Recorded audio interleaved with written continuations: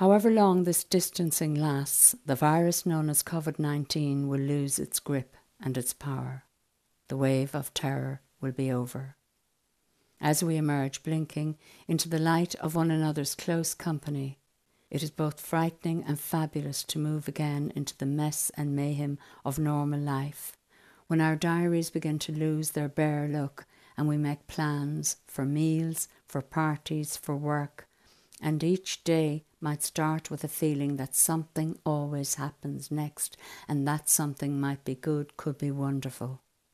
What we miss most in this time of quarantine is the future. Conditional or not, we want it back.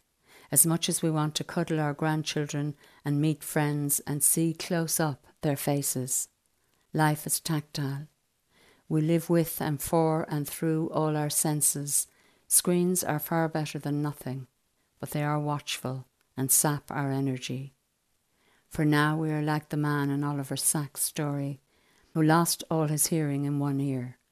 For a time, music sounded flat, one-dimensional, especially Mahler, until with time he began to compensate and the music sounded good again.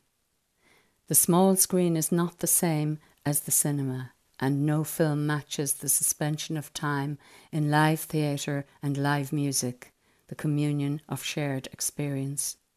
We'll get our lives back, but it may take some time.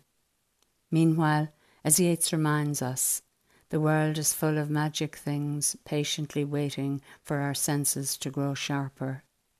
Things like swallows and hawthorns, and the blue curragh moored beside a pier on a cobalt blue day. Beauty, not going anywhere.